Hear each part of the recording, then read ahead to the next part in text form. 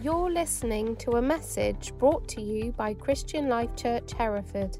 If you would like to find out more about us, go to www.clch.cc.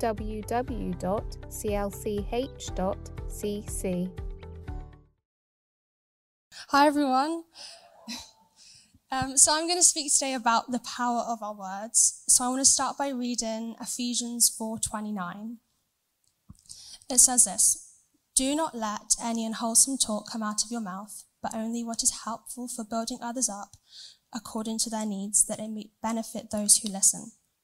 So to me, this verse has a defense and an offense. What I mean by this is that the first part tells us what not to do. So do not let any unwholesome talk come out of your mouth. And the second part tells us what to do instead, but only what is helpful for building others up. So an example of this is in a sports team. Even if you have a great defense and don't let the other team score, but your offense is no good, at the end of the match, it will still be a draw because you haven't gained anything, you haven't scored. And if you have a great offense that scores loads, but a rubbish defense, at the end of the match, the other team have probably scored just as much as you. So you need to have good offense and defense. And this is the same with our words. Imagine if someone came to you and began encouraging you and telling you how great you were doing, but a few minutes later you heard them talking about someone behind their back or telling a rude joke. Would you still trust what they had told you earlier? The negative things you've heard takes away from the positive and would make you doubt if they truly meant what they had said. So we need to be able to avoid saying unwholesome talk and stuff that will hurt people, but we also need to use our words in a positive way to build others up. But how do we do this? In Matthew 12:34, it says, "For the mouth speaks what the heart is full of." So we need to fill our hearts with positive things so that we can express this through our words. In the same way, we can apply the offense and defense idea to this. The defense is protecting our hearts from damaging things such as the films we watch, the music we listen to, and the people we spend time with. And the offense is feeding our hearts with positive influences, like reading the Bible and praying and surrounding ourselves with people that build us up and support us in our faith. But why do we need to be so careful with our words? Our words are so powerful. In Genesis, we see that God speaks the world into existence with his words. He says, "Let there be light," and there's light. "Let there be water and land," and there's water and land. "Let there be vegetation, land animals, bird, fish," and it all happens. God's words have so much power, and as we are made in God's image, our words also have power. In Proverbs 18:21, it says, "The tongue has the power of life and death." And if our words have that much power, we shouldn't be wasting them on words that tear people down or have no meaning when we could be using them to speak life into people. We've all at some point in our lives been spoken to in a negative way, and this sometimes can create a memory that lasts for years. But positive words can also have the same influence, but in a good way.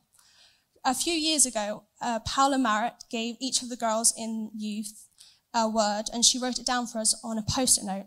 And this was really encouraging. I still remember mine, so when I need encouragement or if I'm struggling with something, I can bring it to mind because the word she gave me has stayed with me all these years.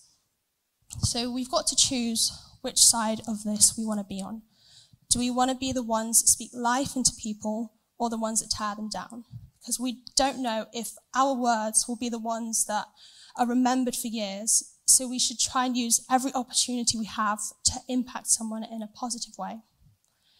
We've also all been in situations where people start to talk about someone behind their back, and it's really easy to be drawn into this. A lot of the time at school or work or college, we want to fit in and do what everyone else does.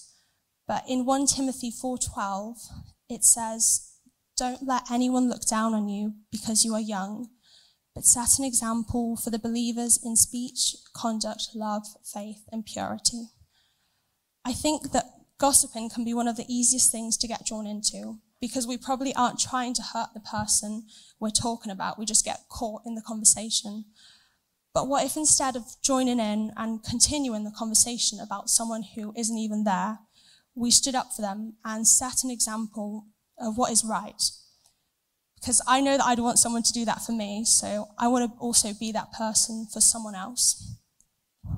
But I think that most of the time, the thing that stops us from doing this is fear of rejection or of being unpopular. But by doing this, it should actually encourage others to trust you, because they've seen us stand up for someone else, and they now know, I can really trust this person. I know they'd have my back because they've just proven it in this situation. And by doing this, we can set an example in speech for the other people around us. It can be difficult, though, to focus on everything we need to avoid whilst thinking of everything we should be doing. And a lot of the time, people ask questions like, can I say this? Or can I get away with this? Or how far can I go without crossing the line? And these are all defense questions. Instead of focusing on how much we can get away with, it would be much better if we thought about what we could do instead. Like, can I encourage this person? And can I share the gospel? And what can I do to show someone love? And when we're doing the do's, when we're actively using our words in a positive way, we don't have to worry so much about the don'ts and what not to say. In 1 Peter 4:11, it says, if anyone speaks, they should do so as one who speaks the very words of God. Now, this may sound scary and intimidating, but God has given us the amazing gift of words that we can use to build others up, and he's also given us the Holy Spirit to help us and guide us. We can't do it on our own, but that's okay because we don't have to. God loves us so much, and he wants to help us, and we can rely on him because he's always with us. So let's have a good defense and be careful with our words. But most importantly, let's have a good offense and use our words to encourage people. Even today, at the end of the meeting, we can try and think of something we can say to encourage someone else.